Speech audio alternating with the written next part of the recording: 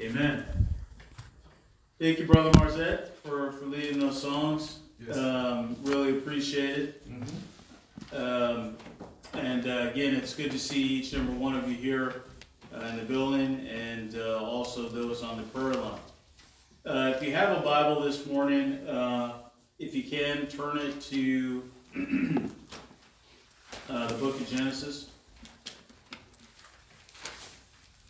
And we'll start the book of Genesis at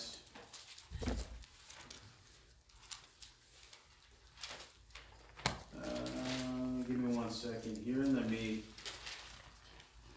flip over to it. Genesis, the 37th chapter.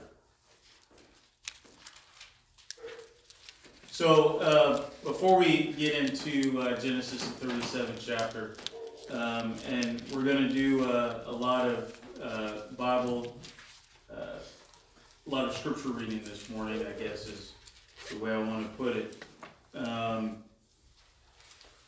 And the reason why I want to do that, a lot of scripture, because the Bible does a very good job of describing to us. Well, we know that all scripture is profitable, Right. For reproof, for instruction in righteousness. You know that the Word of God pertains to life and godliness. So to say, I guess, that the Bible does a pretty good job is an understatement. Right. The Bible does a perfect job in highlighting to all of us, who we should be in word and deed, the type of people we should be when we interact with others, and gives us insights as to how we should deal with different situations that may come across our paths in our lives, whether they be good or bad, whether it's a time of harvest or a time of famine, adversity or a time of peace. The scripture does a perfect job in telling us the type of people that we should be. Along those lines it also does a perfect job in highlighting to us the personality that we should have as Christians. Now you may say, well, Thomas, or Brother Garner, why are you giving a discussion about the Christian personality? That's the title of the lesson this morning, is the Christian personality. All of us are individuals. The Bible certainly, isn't telling us that we should all be the same type of people. Well, when the scripture says that we should be of the same mind and the same spirit and the same understanding, we should all be speaking the same things. While we have maybe different personalities, some are introverts, some are extroverts. You have your type A personalities, you have your type B personalities. There is only one Christian identity. And that identity should always be patterned after the identity of our Lord and Savior, Jesus Christ. The old adage, what would Jesus do, really speaks to that. That Jesus is the example that we are to live by. The scripture says that we are to be Christ-like. And, while none of us will be Jesus Christ, none of us can ever claim to have lived and died without sin as Jesus did. Right. But the mindset always is that we should be Christ-like. When we ask ourselves, what would Jesus do? How would Jesus, answer this question? In this circumstance, what would my Lord and Savior, a man who lived without sin, neither was there guile found in his mouth, what would he do? So there is only one Christian identity. We've talked about that, in I can't remember how many Sundays ago, but there is also a personality trait that it should be common for all Christians. And the reason why I talk about personality traits is because, again, we are individuals. We're not robots. We're not all, supposed to. There are, I guess I would say, denominations of the world that do, profess in their doctrinal precepts that everyone has to look the same way. And all the men have to look a certain way. All the women have to look a certain way. The scripture tells us that there is a way that is right to a man, but that is not the way of God. So when we, these, as I'm alluding to here with the denominations, they have said that, we should all look and dress and talk and walk a certain way. That's man-made. And that's not the way of God. Anything that a man devises absent the word of God is not aligned with God himself, as a proverb writer highlights to us. So when we talk about this Christian personality, it's important that we look directly into the scripture and find out exactly the type of personality that God wants from all of us.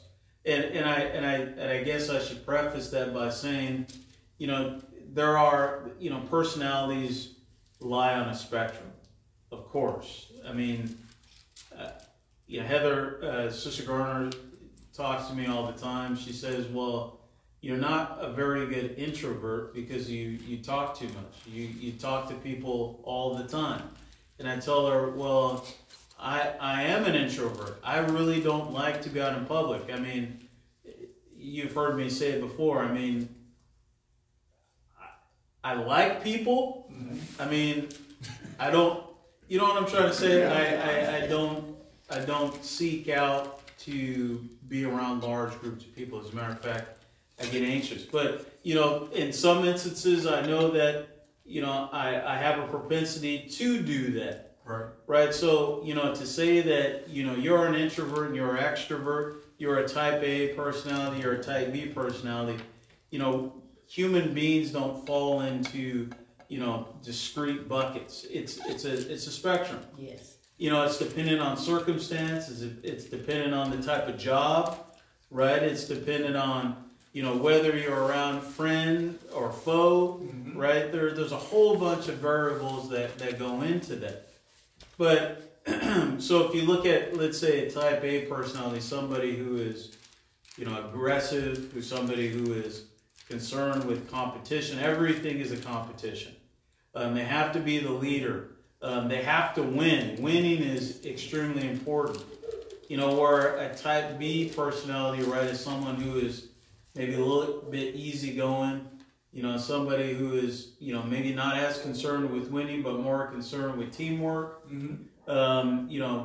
It's not the destination isn't a value to the type B personality, it's the journey, right? And again, if you look at maybe those general descriptions of both, I would say that, if you were to overlay it on you, or as you look at whether or not you fall into one or the other, it's a spectrum. In some cases, you're over here. In some cases, not. In Genesis, the 37th chapter, I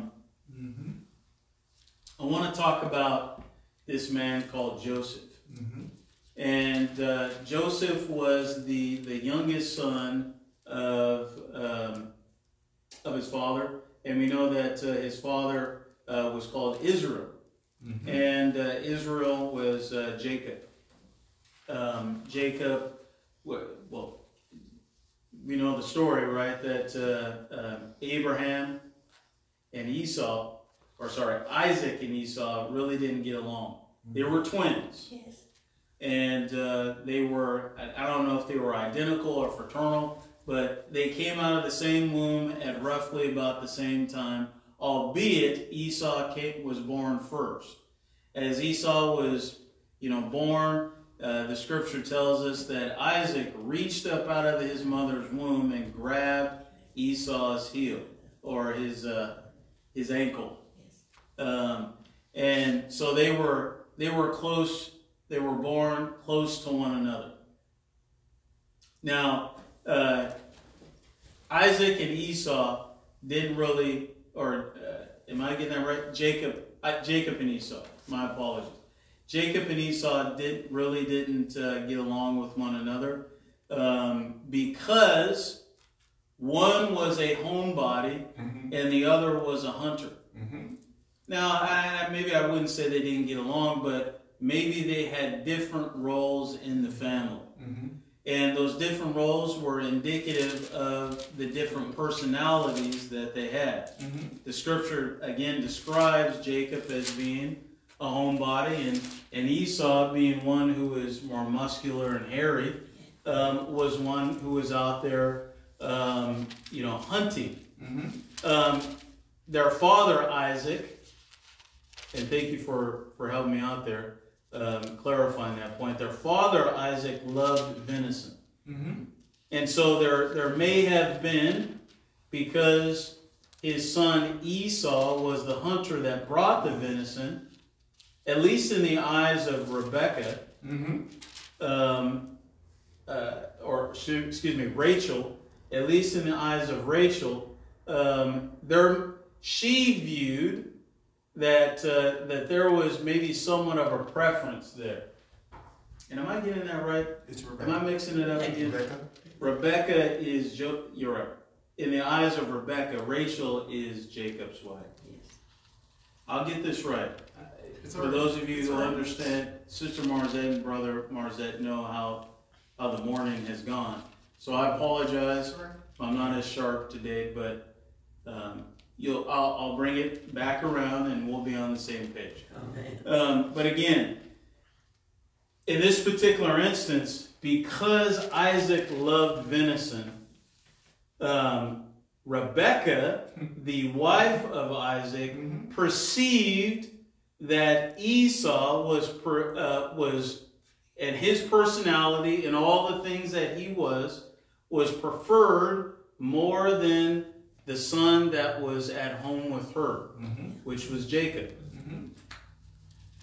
Now, in this particular, Esau is he's out there hunting, as it says. He's hungry. He comes back. Jacob, his brother, says, "Hey, I've got a pot of lentils here." Now, he didn't ask for it. He didn't ask for the birthright. You can go back and read it. Esau offered his birthright. He said, "Listen, if you will give me but this pot of lentils, I will give you my birthright." Now, he could have said that tongue-in-cheek, but we know that every idle word that's spoken, God takes into account. And Esau sold his birthright to Jacob for a pot of lentils because he was hungry. Now, when we get to Genesis, the 37th chapter, again, we see another dynamic or another issue regarding personalities. You have Joseph, who is the 11th son of Jacob.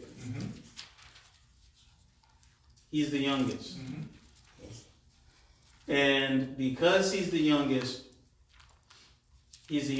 of all of the sons of Jacob. But he's a special kid. Yes. Because he's the only son born out of his marriage with Rachel. Joseph has a personality, right? Joseph's personality is he's affable. He's a young man. He's understanding, and as we look into the story of Joseph, right? He's sold into Egyptian bondage. He's in prison. It's not until he interprets Pharaoh's dream that he finds himself in a position of power. But Pharaoh only puts him in a position of power because of the fact that Joseph's personality is that of a servant. Joseph is, I would say, if you were to look at, maybe the type A or the type B, he was the type B. He's not ultra competitive, even though if you look in Genesis the 37th chapter, what does he tell his brothers about the dream that he has? He says in verse number 7 of Genesis the 37th chapter, he dreams, or he tells his brother of a dream that he was that there were sheaves in a field, and lo, his sheaf arose and stood upright, and all the other sheaves, which represent his other brothers, his 10 brothers, stood round about and made obeisance to his sheep. Now, the perception was by the other brothers that Joseph was being cocky.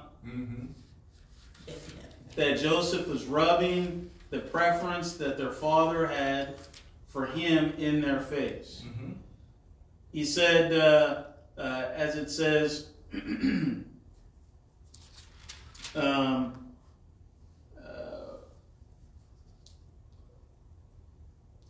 in verse number 8, sorry. His brethren said unto him, Shalt thou indeed reign over us? And shalt thou have indeed have dominion over us? And they hated him yet the more for his dreams and for his words. You know, even though Joseph was telling the truth, even though Joseph had a type B personality, I would say there was a leaning towards that, let's say, right of, you know, it's not about me, it's about you. It's not about the destination, it's about the journey. It's not about being competitive, it's about teamwork and cooperation, as we see Joseph typifying and later on in life. I mean, Joseph was the man who, when he saw his brothers come to Egypt for food while there was a famine in Judea, he didn't hold back. Right? He didn't say, I told you so. He didn't even reveal himself to his brethren right off. So Joseph was this type B personality. And we know the story of Joseph as you continue on reading in here in Genesis, the 37th chapter, that they devised a scheme to get rid of Joseph.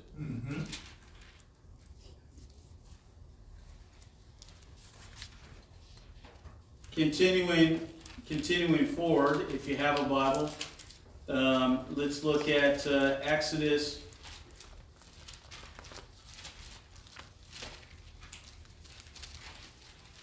Again, I apologize. We're doing a lot of page turning. Is what's meaning to say.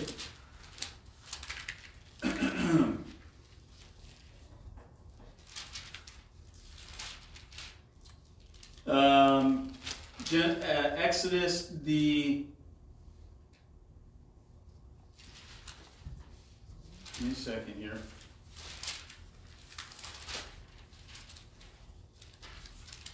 And I had it marked incorrectly, I'm almost certain.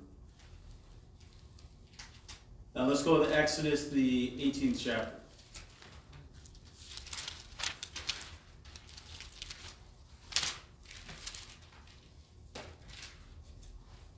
It says that in Exodus, the 18th chapter, Moses, after he has led the people out of Egypt, and again, you know, getting back to the story of Moses, Moses was not a type A personality either. Moses didn't even want to be the leader of God's people. He told God that there's got to be someone more eloquent of speech than I am.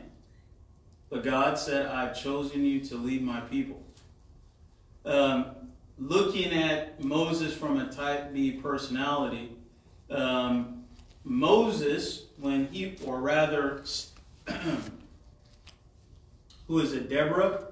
And who was the minister that was, or the first Levitical priest, if you will?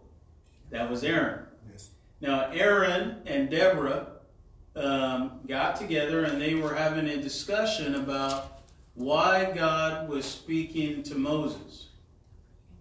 Well, why would God speak to Moses, this person who is not eloquent of speech? There's got to be a better spokesperson. And God rebukes both of them by saying that Moses is a man after his own heart. Mm-hmm. And he is the only one that he has chosen to speak with directly. Mm-hmm. When we get to Exodus, the 18th chapter, his father-in-law Jethro is also questioning Moses about why is it that you feel an obligation to extend yourself beyond your bounds? Mm-hmm. Why don't you go about and establish judges? And these judges will in turn take care of the daily, let's say, it doesn't say daily, but if you go to Exodus, the 18th chapter, it says in verse number 10, it says, Jethro said to Moses, Blessed be the Lord who hath delivered you out of the hand of the Egyptians and out of the hand of Pharaoh, who hath delivered the people from under the hand of the Egyptians. Now I know that the Lord is greater than all gods, for in the thing wherein that they dwelt proudly, he was above them. And Jethro, Moses' father-in-law, took a burnt offering and sacrifices, and Aaron came, and all the elders of Israel, to eat the bread with Moses' father-in-law before God. And it came to pass on the morrow that Moses sat to judge the people, and the people stood by Moses from the morning until the evening. And when Moses' father-in-law saw that all that he did to the people, he said, What is this thing that thou doest to the people? Why sittest thou self alone, and all the people stand by thee from morning unto evening? You know, and Moses' response was, Because the people come to me to inquire of God. And when they have a matter, they come to me, and I judge between one and another, and I do make them know the statutes of God and his laws. And if you continue to read on, obviously Jethro says, or suggests, rather, that he teach the ordinance and the laws to the judges, and let the judges take some of this load off of Moses. Mm-hmm. And I speak of type A and type B personalities. If Moses was a type A personality, mm-hmm. do you think Moses would have taken that advice? Mm-hmm. You know, if winning was Moses' aim, if competitiveness was Moses' aim, if being the chief, being the top dog was Moses' part of his personality traits, he probably would have told Jethro, no, that's not something I want to do. Mm-hmm. And if you look at verse number 24 of Exodus, the 18th chapter, it says, So Moses hearkened to the voice of his father-in-law and did all that he had said. Mm-hmm. And so again, Moses' personality was that of, I'm not winning unless everybody else is winning. I'm not doing my job, first and foremost, which is to serve others. I'm not doing my job well unless everyone feels like they're being served. There's a number of other examples here in the scripture. We can look at the example of David and Saul. Mm-hmm. We can look at 1 Samuel.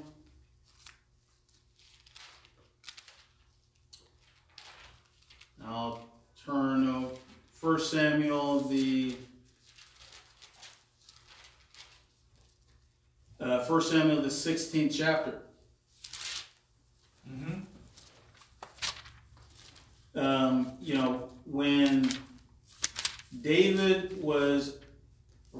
When God told Samuel whom he had chosen to be the king and the rightful king, it says that Samuel, being that David was really good with the harp, David was sent by Samuel to play the harp to Saul. Yes. Now, it says here in chapter 16 of 1 Samuel that David was anointed as the king. Mm-hmm. And if you look at what is it? The 22nd verse. It says, because, and let's look at verse number 21 of 1 Samuel the 16th chapter. It says, and David came to Saul and stood before him, and he loved him greatly, and he became his armor bearer. Mm-hmm. You know, David's personality was not type A. If he had just been anointed king by the prophet Samuel, why would David, look upon Saul with love and admiration? Mm-hmm. Why would David want to be Saul's armor bearer?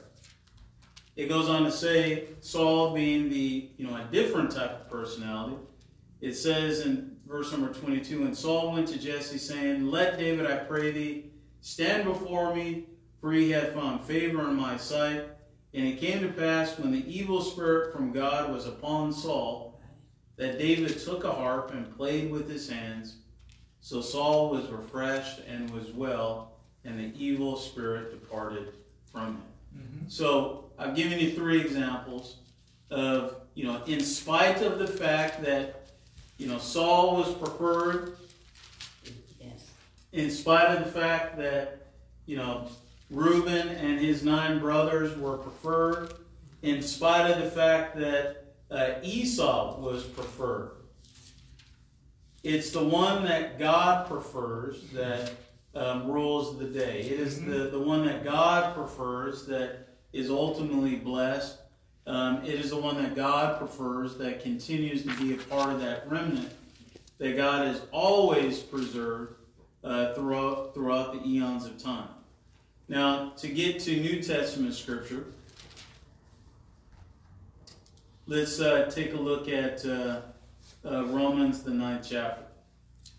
Again, looking at some of these same examples in Romans, the 9th chapter, it says, speaking of, Jacob and Esau, mm-hmm. It says in verse number 11 of Romans, the 9th chapter, it says, for the children being not born, neither having done any good or evil, that the purpose of God, according to election, might stand, not of works, but of him that calleth. It was said unto her, the Sarah, Rebecca, my apologies, I did it again, in verse number 10, that she was going to conceive of children. Yes. It was the angel said unto Rebecca, the elder shall serve the younger. Mm-hmm. Now, as it is written, Jacob have I loved, but Esau have I hated. And in verse number 14 of Romans, the 9th chapter, it says, what shall we say then? Is there unrighteousness with God? God forbid. Mm-hmm. It goes on to use the example that we just got through looking at about Moses. Mm-hmm. For he said to Moses, I will have mercy on whom I will have mercy, and I will have compassion on whom I will have compassion. So then it is not of him that willeth, nor of him that runneth, but of God that showeth the mercy.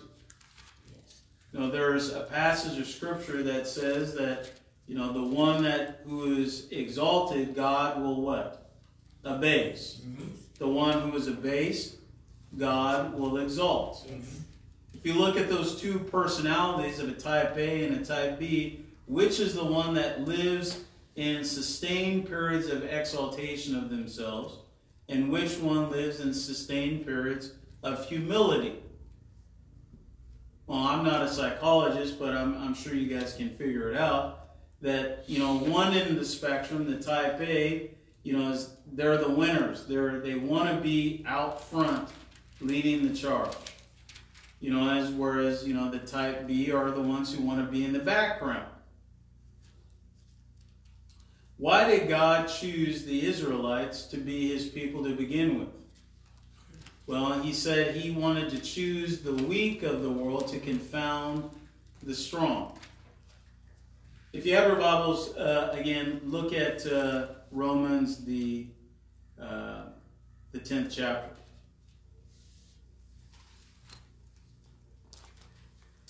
In Romans, the 10th chapter, starting at verse number 1, he says, "Brethren, my heart's desire and prayer to God for Israel is that they might be saved. Mm-hmm. For I bear them record that they have zeal of God, but not according to knowledge. Mm-hmm. For they, being ignorant of God's righteousness, going about to establish their own righteousness, have not submitted themselves unto the righteousness of God." Mm-hmm. You know, again, I just mentioned, you know, God chose the weak nation of Israel to confound all of the strong nations round about. To do what? To bring glory to himself. To show the world that God, the God of Abraham, Isaac, and Jacob, is the Almighty God. But when we get to Romans, the 10th chapter, we read here that this same nation that once was weak is now gotten a little bit too big for their britches. Yeah. They're thinking of themselves more highly than they ought to, so much so that as is written here by Paul in the 3rd verse, that they have become ignorant of God's righteousness and have gone about making their own brand or form of righteousness. Mm-hmm. And in doing so, they have not submitted themselves to the weightiness of the righteousness of God. They just won't submit. They won't play second fiddle. They just don't want to be in second place. And if you look at all of the examples of the Pharisees, in the times that Jesus was walking about his life in Matthew, Mark, Luke, and John, mm-hmm. What did he constantly tell them that they were victims of? Well, they were constantly victims of pride and arrogance. They always wanted to have the preeminence. They wanted to occupy the chief seats in the synagogue. Mm-hmm. Why is that? Because they wanted to be winners. They wanted to be the top dog. Mm-hmm. So I say that to say this, that there is a psychology that Paul speaks of in our scripture reading, and I want to thank Brother People for reading it, in 2 Corinthians, the 11th chapter. And even before we get to the 11th chapter, Paul speaks about this in 2 Corinthians, the 10th chapter. The psychology of this is that everybody loves a winner. Mm-hmm. Our president, other than Jimmy Carter, and maybe there are some other presidents who are affable like Jimmy Carter, but I'm just throwing that out as an example. But most of your CEOs, most of your presidents, most of your leaders of organizations are what? They're type A personalities. Why is that? It's because human beings have a propensity to follow winners, or what they perceive to be winners. Yes. You know, the 1 John tells us that all that is in the world is what? The lust of the eyes, the lust of the flesh, and the pride of life. You know, these, type A personalities, let's say, are, I wouldn't say solely invested in it, but they're invested in that, right? Because they want to win. They're competitive. They want to be on top. They want to be the best. They're striving for that. And why would you say they would do that? What would be the purpose of being the best? You know, there were 2 sons of Zebedee, John and James. Mm-hmm. And what did John and James, the 2 sons of Zebedee, what did the mother of those 2 disciples say to Christ? Well, she went to Christ and said, if you will, when you go up into heaven, can you put one of my sons on either side of your throne? Why would she say that? If it weren't because of the pride of life. Yes. Right? She wanted her two sons to be the preeminent disciples of Jesus Christ. And Jesus says, it's not mine to give. He goes on to further say, whoso is the least among you will be the greatest. You know, the doctrine of Jesus Christ tells us that it isn't about, you know, who finishes first in this, you know, it's kind of like lobsters in a barrel, right? You know, if I'm not faster than you, what am I going to do? Well, I'm going to reach outside of my mother's womb and try to pull you down. Yeah, that was an homage to Jacob and Esau. But, you know, right, you know, lobsters in a barrel, they'll pull the other lobster down and then crawl on top of him to get closer to what they perceive to be freedom, or to the prize of freedom. Human beings, we love those people. We idolize those people. I mean, quarterbacks, the captain of the football team, you know, the class president, you know, all of those people who are super outgoing, right? You know those people. Those are the ones who are running organizations. Those are our presidents, our senators, our CEOs. And God bless them, because they serve a role. But if you look here at what Paul talks about in 2 Corinthians, or maybe the warning is if you are a type A personality. And I'm not saying that the scripture does not say that those who have type A, those who have leanings towards a competitive spirit are worse than those who have a type B person. I'll show you a couple of verses that highlight that. It does not say that a type A personality is that of a sinner, and a type B personality is that of a righteous, or vice versa. But what the scripture tells us is, if you have leanings towards the type A spectrum, there are some things that you need to be mindful of that you constantly need to temper that personality against. One of those is humility and submission. In 2 Corinthians, the 10th chapter, Paul talks about type A personalities who bring that personality into the spiritual world. He says, he goes in verse number 7 of 2 Corinthians, the 10th chapter. He says, do ye look on things after the outward appearance? Right, if any man trust to himself that he is Christ, then let him of himself think this again, that as he is Christ, even so are we Christ. You hear what he said? He said there's no I in team. Or rather, there's no I in the team of Jesus Christ. You know, I'll read it again. If any man trust to himself that he is under the possession of Christ, or on the team of Christ, let him of himself think this again, that as he is Christ, even so are we Christ.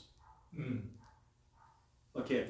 He goes on to say in verse number 8, for though I should boast somewhat more of our authority, which the Lord had given us for edification, he's speaking of the authority of the apostleship, and not for your destruction, I should not be ashamed.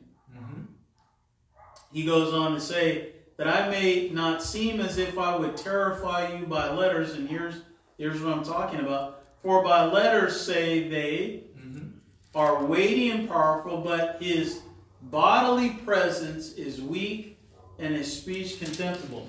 You know, we've talked about this before, right? Paul didn't match up with his words. You know, people were saying, well, Paul is all bark and no bite. Look at it. He doesn't fit the profile of somebody we should be following because, he's not this or he's not that. Now, Paul used to be this and that, was he not? Yes. Paul tells us that he was a Pharisee of Pharisees. As a matter of fact, he speaks of this in the next chapter, in chapter 11. Mm-hmm. He was all that in a bag of chips. As a matter of fact, Paul says that that thorn in the flesh that he struggled with was his saving grace to bring him some humility. He was all that in a bag of chips. He was leading the charge of throwing Christians in jail. He was a chief Pharisee, but he gave all that up for the cause of Christ when he met Jesus Christ on the road to Damascus. Mm-hmm.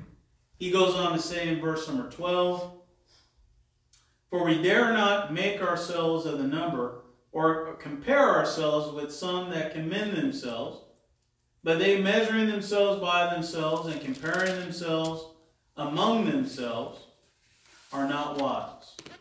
But we will not boast of things without our measure, but according to the measure of the rule which God hath distributed to us, a measure to reach even unto you."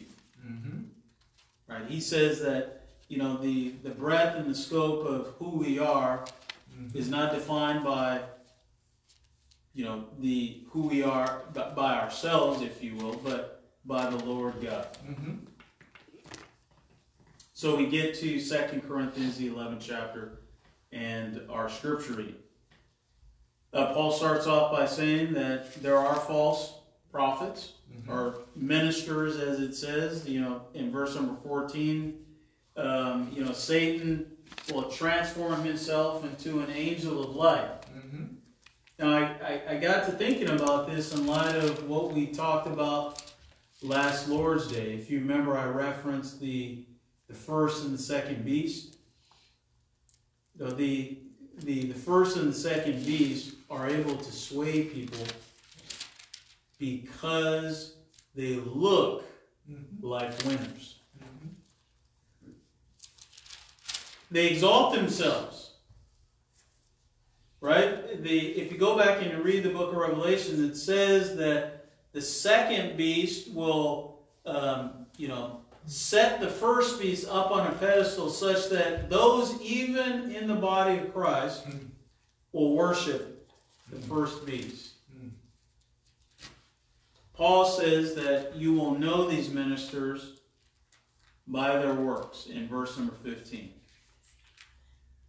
Mm-hmm. Verse number 16, Paul goes on to say, as he's talking about this personality of boasting, those who have a personality that lends themselves to, exalting themselves above others. He says in verse number 16, "Let no man think of me a fool, mm-hmm. but if you do, as a fool receive me, so that I can do a little bit of boasting here." What does he say? He says, well, let's read it here. In verse number 18, he says, "Seeing that many glory after the flesh, I will give it a try as well. I will glory also. Mm-hmm. For ye suffer fools gladly, seeing ye yourselves are wise." You know what he's saying here? He's saying that, you are suffering people who exalt themselves above everybody else to be the people that you allow to lead you. You follow these people. You put them up in chief positions. He says, "For ye suffer them as fools," because these are the same men that bring you into bondage. Mm-hmm. They devour you. Right. They take stuff from you. Mm-hmm. It says, "If a man exalt himself and then smack you in the face, that's the same person that you follow." Mm-hmm. And he's saying, again, if that's the type of leader you want, well, then let me go over my resume. As they say in Europe, my CV. Mm-hmm. What does he say? He says, "Are they Hebrews? So am I. Are they Israelites? So am I. Are they the seed of Abraham? So am I. Are they ministers of Christ? I am more.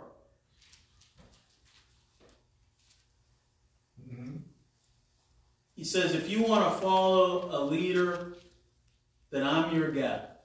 Right? My resume far exceeds them. But what makes me different, even in spite of the fact that I have a far superior resume than them? Take a look at what it says in verse number 30. He says, what separates me from them is I don't glory in the things that makes me the winner, things that makes me the top dog, things that would set me at the preeminence above others. He says, I will glory of the things which concern mine infirmities. And then he goes on in chapter 12 to talk about this thorn in the flesh, does he not? It is, Paul was a type A personality, but guess what he did when he joined the family of Jesus? When he became a part of Team Christ. Even with that type A personality, what did he do? He had to recalibrate his mind. He had to recalibrate his mind, and that recalibration was centered around a spirit of humility. He subjected himself. He didn't take on the righteousness of the Pharisees. No, he gave up that brand of righteousness and accepted the righteousness of God. If you have your Bibles, turn to 1 Corinthians, the 9th chapter, and I'm almost done here. In 1 Corinthians, the 9th chapter, he talks about running a race. And this is interesting, right? Because the type A personality is the one who has to win the race. And I'm talking about the extremes. I'm not saying, as I just mentioned, right, it's impossible to lump 50% of the world into one bucket or the other. We're all on a spectrum, depending on circumstance, environment, jobs, necessity, etc., etc. But what Paul talks about here in 1 Corinthians, the 9th chapter, he says in verse number 24, he says, know ye not that they which run a race run all, but one receiveth the prize. So run that ye may obtain. And you may say, Thomas, well, that goes completely counter to what you just said for the past, 40 or so minutes. You just said, with the scriptures in support, you said that it's not important, who wins as long as we all win. Okay, but if I were to just look at that verse, right, in a vacuum, you would probably have an argument. But guess what Paul says before he makes that point? In starting at verse number 19, up into that point, what does he do? What does he talk about? To sum it up, in verse number 22, it says, 1 Corinthians, the 9th chapter, it says, to the weak became I as the weak, that I might gain the weak. I am made all things to all men, that I might by all means save some. Again, what he's saying here is that it's not about me, it's about everyone else. I will sacrifice me. I will change me to conform to whatever is needed to save you. And then he says in verse number 24, if you're going to run a race, run it to win the prize. In verse number 25, he goes on to say, and every man that striveth for the mastery is temperate in all things. Now others, they being those out there in the world, they do it to obtain a corruptible crown. But we an incorruptible. Okay, let's stop right there. How many crowns does God have in heaven? Okay, if there's only one crown, who's getting it? If there's only one crown in heaven, Who's getting it? Jesus is getting it. Right? Well, God is king, but I mean, let's say a prince's crown. How about that? If there's only one crown, who's getting it? Jesus is getting it. Are you any better than Jesus? Can you out-sprint, out-hustle, out-righteous, if you will? If this is, the Olympic righteousness games, can any one of us be more righteous than Jesus? Can Paul be any more righteous than Jesus? If the scripture just says that someone who thinks that they are Christ, let him think this again, that as he is Christ, then we are also Christ. So what that lets me know, and the scripture tells us, you can go back and look at, the book of Revelations, the 21st chapter, this kingdom, this Jerusalem comes down from heaven as a bride adorned for the groom, right? And Jesus said before he left, in my Father's house are many mansions, right? Even when, going back to the example of the mother of Zebedee, or the wife of Zebedee, talking to Christ about, who's going to have the preeminence, Christ's response was, whoever is least is going to be the greatest. How many least are there? Okay, let me rephrase it. Is there a last place? There's a first place, there's a last place. But how many last place finishers will there be? Let me put it to you in this context. Who is the least in the kingdom of God? Can you be any more humble than Jesus Christ? Who thought it not robbery to be equal with God, but humbled himself and made himself lower than the angels. You talk about somebody who humbled himself from the highest of perches. None of us can be any lower than Christ. Okay, emphasize this point. How many of us went to hell or a place of torment for the sins of the entire world? There's only one person who's done that. The greatest in the kingdom is the one who is willing to sacrifice and humble themselves the most for the benefit of the friend and foe to the left or to the right of them.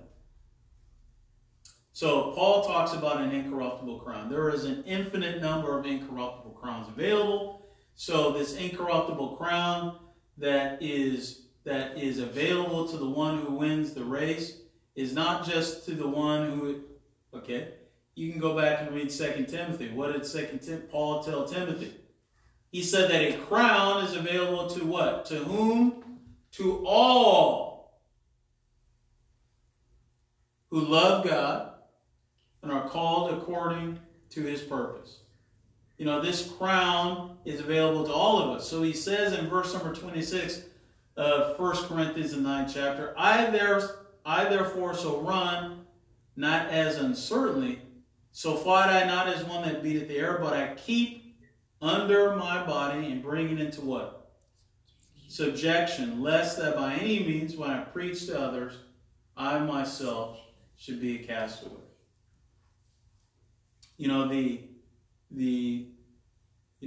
Paul talks about what happens. What did he say in 1 Corinthians? He said, I'm thankful I only baptized maybe 2 or 3 of y'all in the congregation of Corinth. Why? Because everybody loves a winner.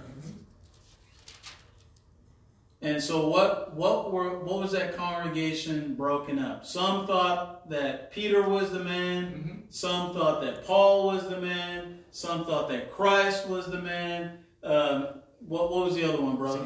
Cephas was the man. Peter. Everybody had their guy. That, this is my guy. This is my hero. This is the man. The type, not understanding that all of those men, even Christ, had a personality of humility and subjection under God. Mm-hmm. And so I conclude by saying that there is a personality of a Christian. There's an identity of a Christian. And we are all different individuals. I may be a little bit more outgoing in my dress than you. You may be a little more outgoing out in public than me. There's nuances because we're on a spectrum. But the personality trait that should be common to all Christians is the personality trait of humility. And the only way to ensure that we have that personality of humility is that we submit ourselves to the authority and to the power, to the weight of the gospel of Jesus Christ, to the Word of God. I go back to some of those examples in the Old Testament Scripture. What happened when Moses didn't subject himself to the power of God? God told him to tap the rock. Moses said, "It's not good enough for me to tap the rock. I'm gonna strike that rock." And what? He never put his feet on the promised land. You could just see it from a vantage point. It says that he turned around and went the opposite direction and died. Let's look about David. What happened with David when he got a little bit too big for his britches and he took that woman who wasn't rightfully his? What happened? Nathan went to him and said, "You've done wrong." And what did God do? God took his eldest child. Yes. Who else did we look at? We talked about Joseph. Joseph was a pretty straight arrow throughout. So I really don't have an example for Joseph. But Moses, certainly, David, certainly, we can see what can happen if, we kind of move, and we talked about this, or I mentioned this phrase, we move out of phase with God at times by buying into wanting to be the man or wanting to be the woman or thinking of yourself more highly than you ought to, playing into the lust of the eyes, the lust of the flesh, or the pride of life. Bad things happen. Bad things happen when you get out of phase with God. As God has told us, again, the one who is exalted, God will bring you low to teach you that lesson. So the only way to stay low, to stay humble, is to continually keep ourselves in tune with being in subjection to the Word of God. And so with that, I will close and just say, if you're here this morning and you struggle with subjecting yourself, and what does the Scripture tell us that we ought to do? What are the two commandments that we are subjected to? We are to love God with all of our minds, our spirits, our souls, with all of our minds. Yes. The second commandment is like unto that we are to love others as or more. The preference is to love them more than you love yourself, because Jesus loved us more than he loved himself, and the fact that he died for us. So the second commandment is that we have to love others more than we love ourselves. I guess my point, and what the Word is leaning us towards, is you can't get there if you invest in winning all the time. You can't get there if it's all about you. You can't get there if it's all about me being the top dog, me winning the race, being ultra competitive, bringing people low so I can bring myself up.